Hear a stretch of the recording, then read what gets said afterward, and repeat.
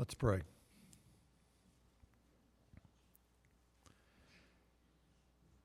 Our Father, we thank you that you are the God of truth and the God who has recorded for us truth of your great deeds in the past. Thank you for the work of the Holy Spirit and even Jesus working in the midst and in the hearts of his people, the apostles in the first century. We thank you, Lord, that we are able to learn of what they have done by your power, by your enabling grace. Lord, we pray that what was spoken on that occasion, and now that we've heard it on this occasion, Lord, we pray that these words will be used by your Spirit to bring a message of hope and a message of promise, a message of blessing to each of us. We pray in Jesus' name. Amen. We are continuing on in our series, looking in the book of Acts, and we have looked last week at what I would call an amazing miracle in which a man who had been crippled all the years of his life, 40 years, was healed, completely healed, immediately healed, and restored. Here he is. We read in verse 8 of chapter 3, the man is walking, he is leaping, he is praising God. You don't hide something like that. It was obvious. And he accompanied Peter and John and others of those early Christians and went into the temple complex for the first time in his life. He's jumping, leaping, praising God. And I would think that the reaction of those who were there on that day was, "That's awesome." Something like that, Long Island accent that's sort of thrown in there. Because it would cause, as it says in the text of Scripture, verse 10, the crowd was filled with wonder and amazement at what had happened to that man. And I am convinced you have to take this in consecutive order. Peter says, you think that was awesome? I'm going to tell you about something that truly is amazing, something that truly is awe-inspiring. It is the resurrection of Jesus Christ from the dead. And in pointing them in this direction, I believe that what Peter is doing is he's taking the crowd now that's going to gather around him, a crowd that is full of curiosity, as how could this have happened? Explain it to us. Peter is not going to focus so much on this man. He's not going to focus so much on that one miracle. He is going to focus on the greater thing in which God has done. And I'm really going to sort of use verse 26 of chapter 3, if you have your Bible open. God raised up his servant and sent him to bless you. So hence the title, one of the greatest blessings of God is the resurrection of Jesus Christ from the dead. I want us to think about now Peter providing us three reasons why Jesus' resurrection from the dead is really one of the greatest blessings of all. First of all, it was a surprising blessing. A surprising blessing. On the one hand, as we read this account of the man who was healed, who was crippled all his life, and now he's healed, we have no name, no specific identity of this man. We don't really, not much is ever given information about him, but Peter begins to give a lot of information about Jesus Christ. He emphasizes that Christ, as the one who was raised from the dead, was indeed the one that Isaiah had predicted was going to come in all of these different servant songs that we find in the book of Isaiah. And even though Jesus was indeed the King of Kings, he came as one who did not come to be served, but he came to serve. Peter notes the fact that this one who came was a suffering servant. That's something they never did really put together too well in the first century until after Jesus had died and been raised from the dead. And so Jesus surprised many people by taking the form of a slave, the lowest level of that particular society. And Jesus obeyed his Father by becoming obedient, such obedience that was amazing to see his submission and willingness to do exactly what the Father did, to the point of death, even death on a cross. Here's an all-powerful king who willingly laid down his life for others. What an astonishing, what an amazing king. Having made that point, Peter then now begins to really ratchet it up a little bit, and he begins to make a sort of an inquiry here.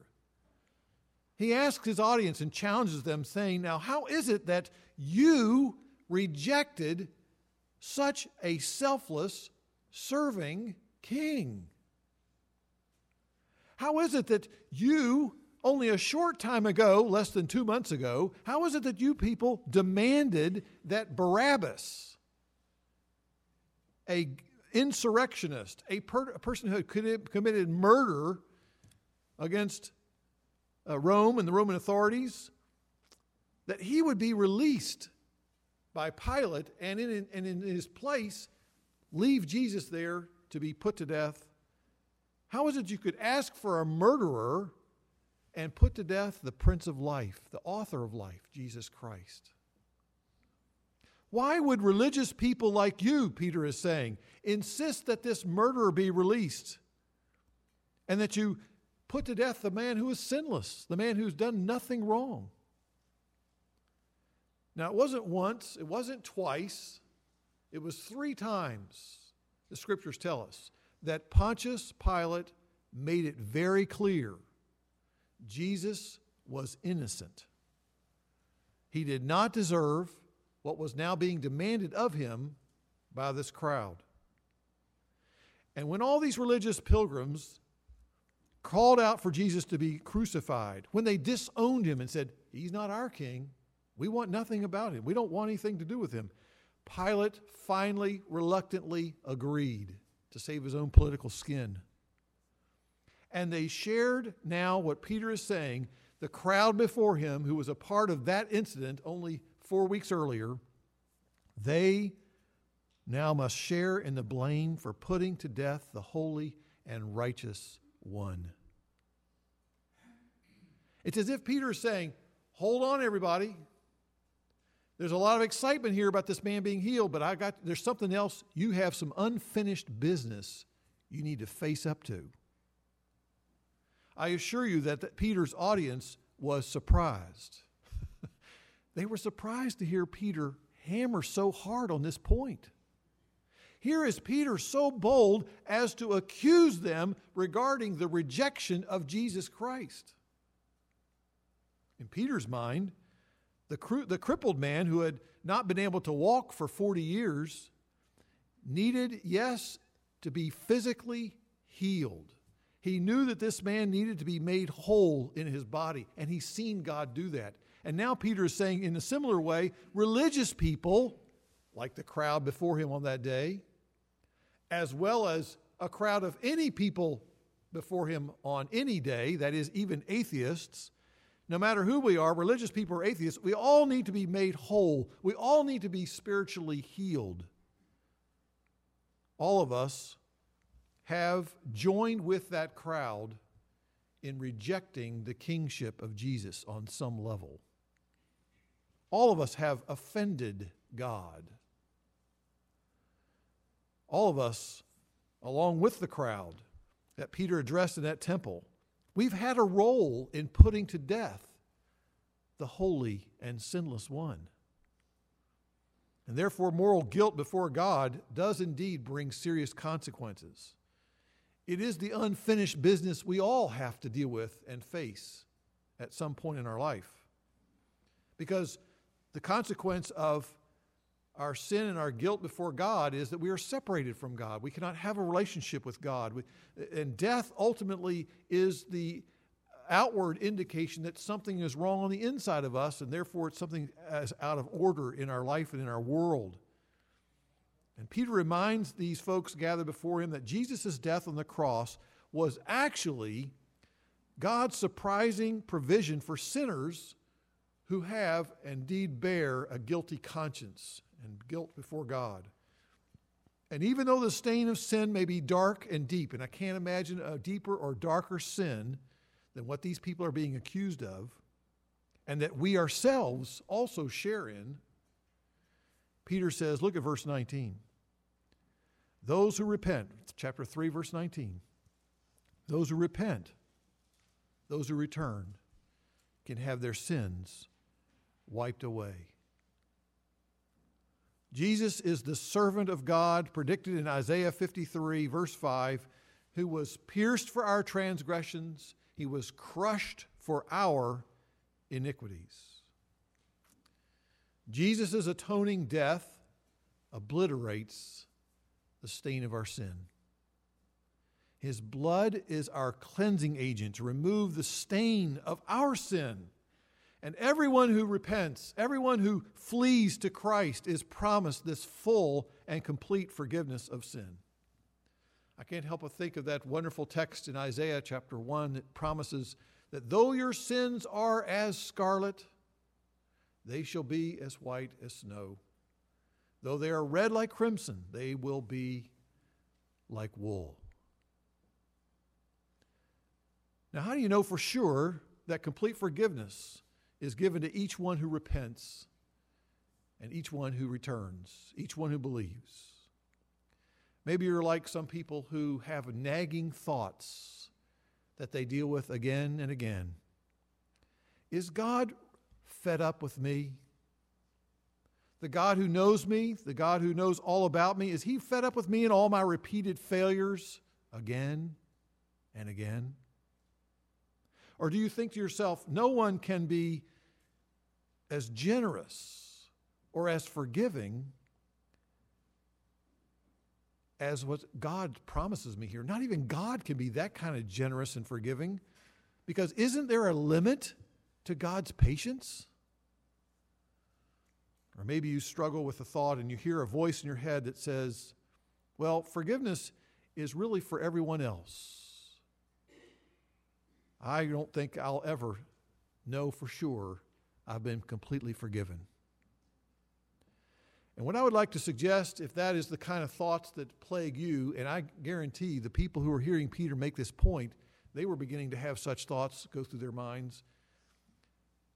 Rather than being consumed in our thoughts about what we have done by our sinning, may I strongly suggest to us, as Peter is trying to point out for these people, we need to focus and we need to meditate on what God has done with our sinning.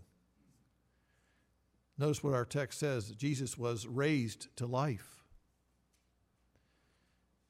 He did not die because of his own sin. He died as a substitute in our place.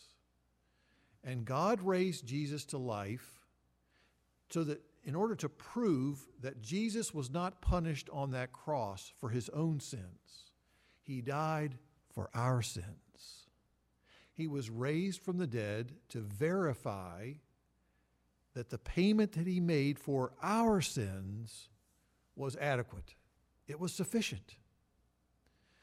In other words, the resurrection is God's seal of approval for this sacrifice that Jesus offered. You see, a seal of approval means it passed inspection. We recently have bought a used car. We went from a 99 to a 2014. We've moved up in the world in technology and different things this car can do. And I've noticed that the car repeatedly indicates that it has been very carefully inspected. Once, twice, 3 times, all these different parts, all these different steps as the car was assembled. Somebody had to very carefully look at something and they were verifying this was done correctly, this was done correctly, this was done correctly. And so really the car has on many parts of it, if it's not a lemon, so far it's good. If it has all of those, it met all those inspections, it's what? It has the seal of approval of the manufacturer. It was made properly. It was made according to the standards. And what the scriptures are pointing out here to us is that the resurrection of Jesus is saying to us, listen, God has put his seal of approval on what Jesus did in order to say you can know complete and full forgiveness and have your sins wiped clean. Some of us have our past haunting us. Some of us find it very difficult to get past our past. In the resurrection of Christ, we are learning to see what God did in order to make it very clear to us that not only is our past sins are covered, our present sins are covered, our future sins are all covered because of the stamp of approval in Christ rising from the dead. There's more than just this one surprising blessing.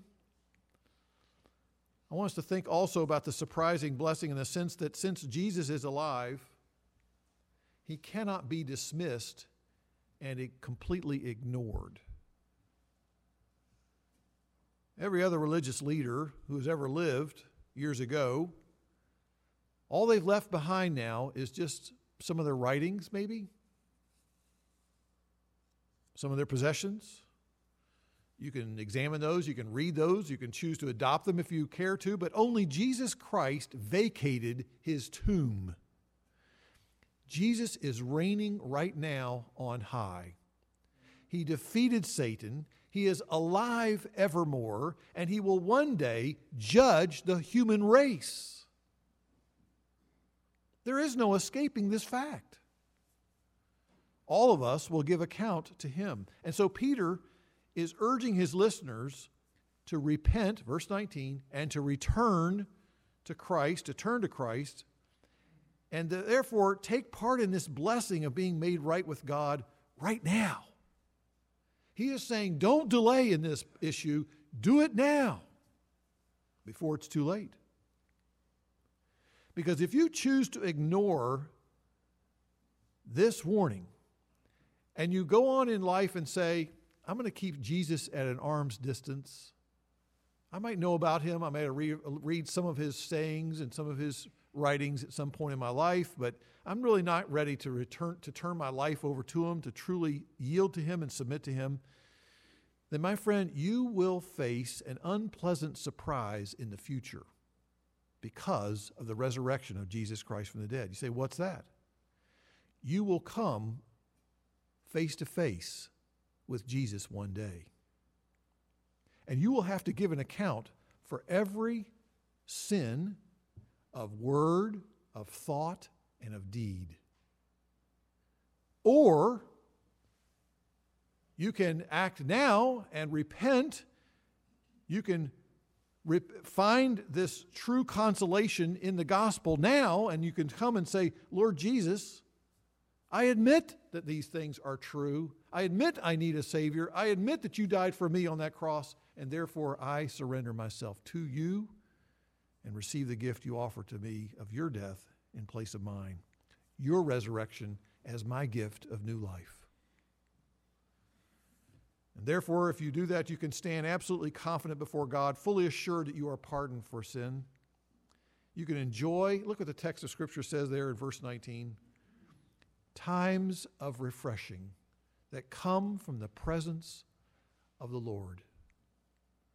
My friend, I assure you that is not the experience of a religious person. That is the experience of someone who has a saving relationship with Jesus Christ.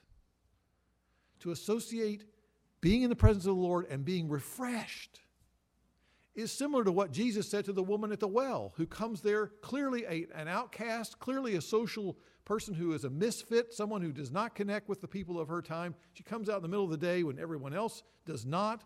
It's the hottest part of the day. Jesus encounters her, talks to her, realizes there's a lot of brokenness in her life, a lot of issues of relationships she's gone through one after another, and she's longing for somebody to love her deeply. And Jesus says to her, listen, I can give you living water welling up in your soul. What's he saying? He's saying if you're truly thirsty, you will find refreshment in me. I can remember years ago in which, when I was in camp, we spent several days on the Appalachian Trail. We were hiking on this very steep incline of the mountains there in North Carolina, the western part of North Carolina, and the mountains go straight up, they go straight down the other side, and we would do that for several days, up a mountain, down a mountain, up a mountain, down a mountain.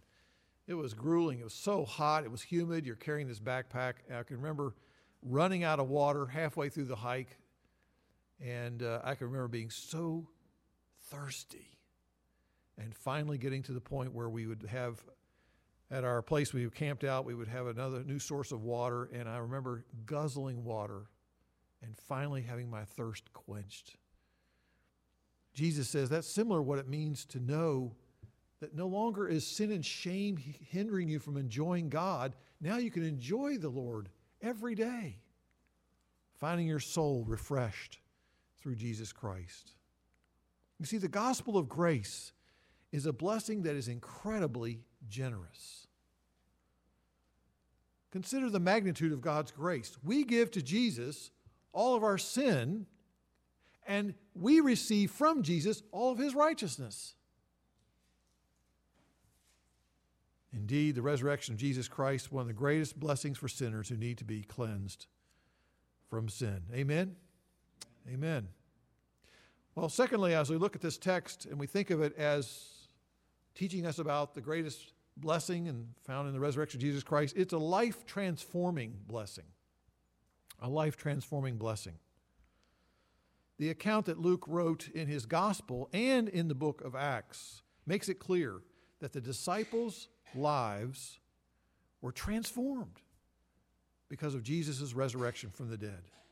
If you rewind a little bit, go back to a couple of months before this account here in Acts chapter 3 and 4, we have Peter sort of popping his buttons, assuring Jesus in front of all the other disciples, absolutely, sincerely, and I think with great sense of confidence, saying, listen here, Jesus, I am prepared to die for you at any time. I am so loyal, I will never turn my back on you. I'm committed. I'm ready to go the full length. And then a short time later, Jesus is arrested. He realizes that he himself may soon be arrested. And so the fear wells up within his heart. And he begins to, at that point, say, I don't even know this guy. I have no idea how you could ever associate me with him. He's not one of my teachers. I'm not a follower of him. He totally denied any association with Jesus. He was afraid that he too was going to be arrested and eventually what? He might be killed himself. And these other disciples, along with Peter, were so perplexed, so confused when they saw that their rabbi was flogged, he was mocked, he was eventually nailed to a cross. And what do? They sought refuge by locking the door and getting in an upper room and just saying, we're staying here, man. We're not going anywhere. We're not going to even see you in public. And then a couple days later, first day of the week, the women who went to put nice perfume upon a dead body so it wouldn't stink in Jesus' tomb come running back to the disciples, and they claim that the tomb is empty. And a very interesting verse, Luke 24:11. I love this phrasing. This is just a great, great line.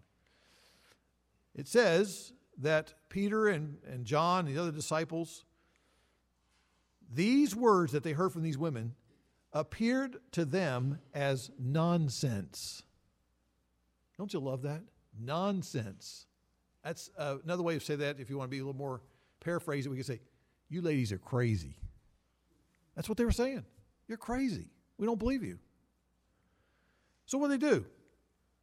We read that John and Peter, interestingly enough, having heard the report that someone had told these women that Jesus is not here, he's risen, so they run to the tomb, and sure enough, the stone was rolled away, and they look inside the tomb, and what do they see? All they saw was grave clothes. Nobody. And Jesus' body is nowhere to be found. Now, these men at that point are eyewitnesses, along with now a bunch of other people who are eyewitnesses of the greatest miracle in human history, Jesus' resurrection from the dead. And over a period of 40 days, again and again, they encounter Jesus Christ in his resurrection body. And it's very clear that he is who he is and that he has been raised from the dead because he's eating with them, he's talking with them, and they saw him come into the upper room that was locked shut. He just all of a sudden appears with them. Clearly, Jesus was raised from the dead. So that we read in Acts chapter 1, verse 3, there were many convincing proofs that Jesus had been raised from the dead. And this truth changed their lives. Because Jesus rose from the dead, they knew that Jesus had power then over death. They knew that Jesus' teaching was true and reliable. They knew that the greatness of Jesus was clearly unmatched. There's nobody going to be greater than he. The gospel indeed was true. Condemned sinners are loved by God and welcomed on the basis of his death, Jesus' death and resurrection from the dead. And so what did these disciples do?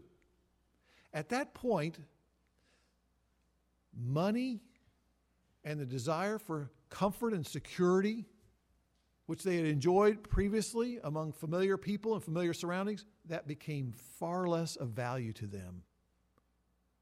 They abandoned their former means of employment. They devoted themselves to the spreading of the gospel. And Peter's messages, we saw in chapter 2, now we're in chapter 3 and part of verse 4, provide a compelling evidence that Jesus' resurrection transformed him from being a fearful, discouraged disciple to this bold, determined witness of Jesus' victory over death and sin and hell. As a matter of fact, I think if you look at the text, Peter, in this demonstration, particularly right here in this passage, has been set free. He's been liberated from an idol in his heart, the fear of man. Peter was reticent to speak the truth before those people there in that fire, in that courtyard of the high priest only time earlier. He was a person who went from jabbering about anything and everybody, no hesitation, to now being a person who was scared of what was going to happen to him. And the fear of man is dissipated, being replaced by what? Absolute confidence in Jesus and his promises, knowing that what? He doesn't have anything to prove to anybody. He no longer needs everybody's approval. He no longer needs them to treat him nicely in order to feel like he can be secure. He now is secure in the gospel of Christ. And so what does he do? It changed his attitude. And most significant, if you keep reading through the book of Acts, Peter, who had a disdain for and an avoidance of people who did not share his values, who did not share his background, people who were non-Jews, people who did not have the same customs that he did. He didn't want anything to do with those people. Do you know what the gospel did to him? It began to change the way he looked at other people. Rather than thinking that he was comparing himself and seeing himself as better than everybody else, he began to realize, I'm as much in need of a Savior as they do. I therefore have no reason why I can't associate with them. And now the gospel has mobilized him, as it says later in the book of Acts, that he actually goes, knocks on the door of a Gentile, a person, again, who's totally different from him, has nothing in common from a background point of view. He knocks on the door and steps in the house. That's a changed man. And for some of us, for you to step out of your safe comfort zone and speak to a Muslim, to speak to someone who is totally different from you in a background, someone who's from another country, another culture, someone for you to actually befriend someone that you don't know much about and seem sort of threatened or intimidated by, is an example of how the gospel can change the way you view people and have a heart of welcoming and loving other people who are different from you. Peter, along with the other disciples, was dramatically and amazingly changed by the living Son of God. Have you been changed? Is there evidence that God is changing you? The more you realize who you are in Christ, the more you realize what you have in Christ, the more you realize what Christ is there to do for you, any different situation you may find yourself in. The gospel, the blessing of Jesus Christ, the resurrection of the dead, is designed to change lives. Praise God. And that brings me to my third point this morning. The blessing of Christ's resurrection from the dead was an exclusive blessing, exclusive. You see, there are some people who view the resurrection of Jesus Christ, once they start to be confronted with it, it becomes an inconvenient truth. If you look in the text here, verse 2 of chapter 4, well, let's back up verse 1. As they were speaking to the people, the priests and the captain of the guard, Sadducees, came upon them, being greatly disturbed because they were teaching the people and proclaiming in Jesus the resurrection from the dead. Greatly disturbed. There are some people, when they hear about the resurrection of Jesus Christ, it becomes an inconvenient truth in this sense. If Jesus has been raised from the dead, my life now is screwed up. Someone now has put a wrench in the gears of my plans, my agenda, me being in control of all things. No longer works. It's an inconvenient truth. Because the gospel, proclaiming a sinless king who died for our sins, was buried, raised from the dead 3 days later, for religious people, that's a problem. That's a problem. Because they don't like and they're not thrilled about this truth, the inconvenient truth that no matter what amount of rituals you may perform, no amount of prescribed prayers that you may offer, no amount of donations that you may make to charity can ever make you right with God. You see, some people love to hold on to their belief that, and their assumption that good people are rewarded by God someday. And that's what they're banking their whole life on. They live their life based on that assumption. They don't want to have the issue of their inward heart condition, their inward heart issues being exposed and brought to light. They don't want to listen or hear to Jesus' critique of their vain attempts to gain their own righteousness by their own self-improvement.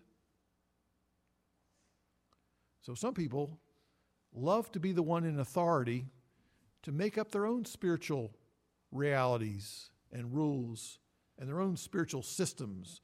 And so they come up and say, well, I'm just going to dismiss the afterlife altogether. There is no such thing as anything after this life. We don't have souls as human beings. We are just physical bodies when we die. That's it. Other people assume that there is no one right way when it comes to the ultimate matters of spiritual destiny. Oh, they love to take a little bit of this spiritual teaching and take a little bit of this spiritual teaching, and they love to bring it together and mix it all together, and therefore we have something that makes us feel pretty good inside. They find great comfort in thoughts of universalism. That is, in the end, everybody will eventually somehow be saved. And that's where they like to sort of live their life, finding comfort in such thoughts. But here is Peter pointing out that the resurrection of Jesus Christ sets Jesus apart from all other spiritual teachers, all other spiritual leaders, because Jesus is the only one who accurately predicted his death and resurrection. Jesus is the only one whose teachings was backed up with this powerfully persuasive, miraculous sign. And the empty tomb of Jesus is an essential element of the gospel. Because let's be honest, a dead Savior can save no one. A dead Redeemer cannot impart eternal life to anyone. Imagine if you're a person who has been trained by someone to do CPR. You've been a part of a class and they brought in an expert and the person shows you how to do CPR, which, by the way, is very good training. I want to commend all of us to learning such skills. It is indeed quite important to know.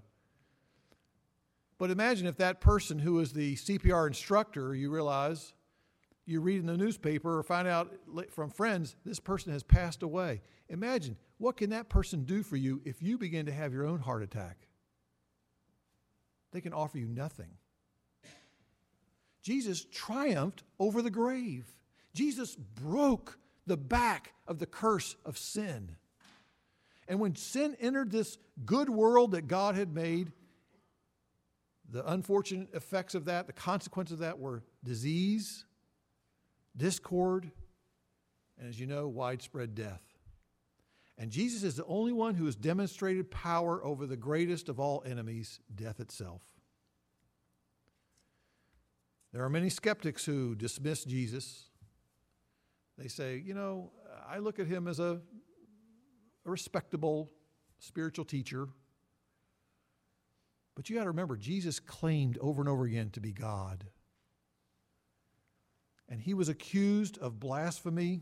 He was put to death for making that true affirmation.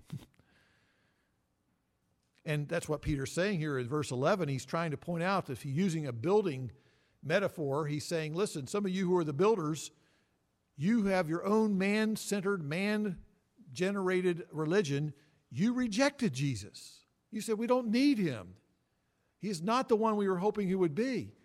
But the stone that the builders rejected, Peter goes on to say, became the chief cornerstone, the most significant, most important, the most valuable stone in the entire huge building that goes up. The Bible says when Jesus was raised from the dead, he was declared with power to be the Son of God. So Peter boldly insisted that Jesus is the one and only way of salvation. This is the gospel. It indeed is narrow. It is exclusive. But it is what Jesus Christ declared when he said, I am the way, I am the truth, I am the life. No man comes into the Father except by me. I realize that this is the offense of the cross.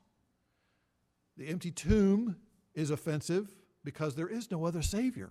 It's not too surprising that the early church ran into what? Pretty strong, intolerant people who didn't want to hear such an exclusive message. It starts right there in chapter 4. But they didn't back away from the truth. Peter all the more said, there's only one way to God. And the claim that Jesus Christ is the only way to God offends the sentiments of some people who refuse to acknowledge the uniqueness and the supremacy of Jesus Christ. There is no one like him.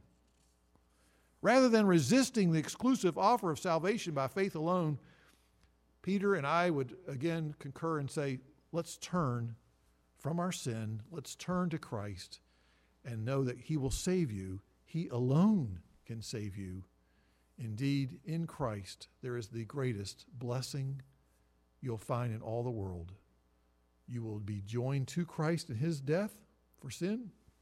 You will be joined to Christ in his resurrection and no newness of life. There is no other way. Let's pray.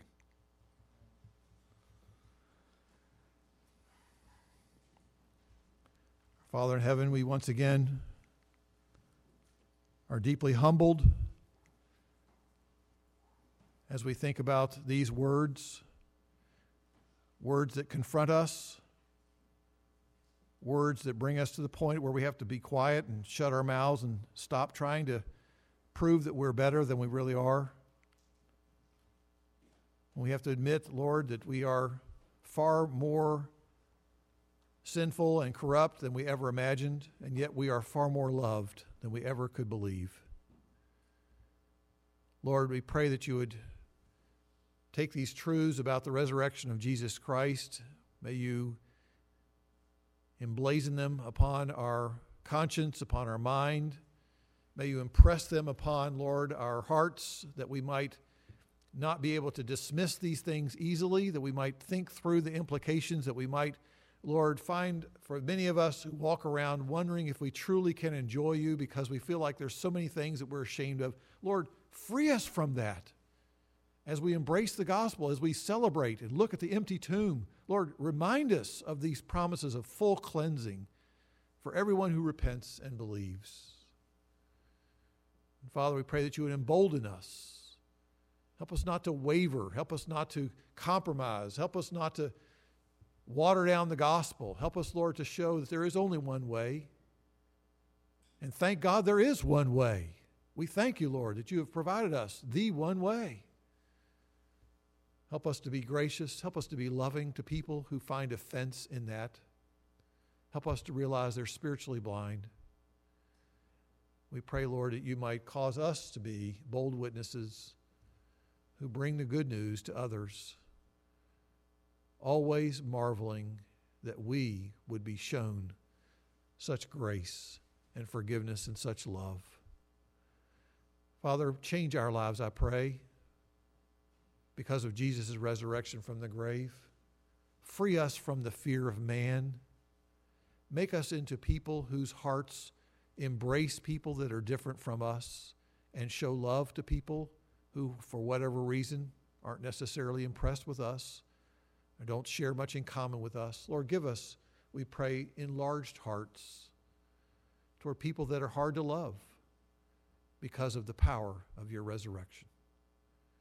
And I pray, Lord, if there's anyone here today who has never gotten off the fence or who have maybe been relying on some of these false assurances, Lord, I pray today this would be the day where they would themselves turn from sin and turn to Christ in faith. We pray in Jesus' name.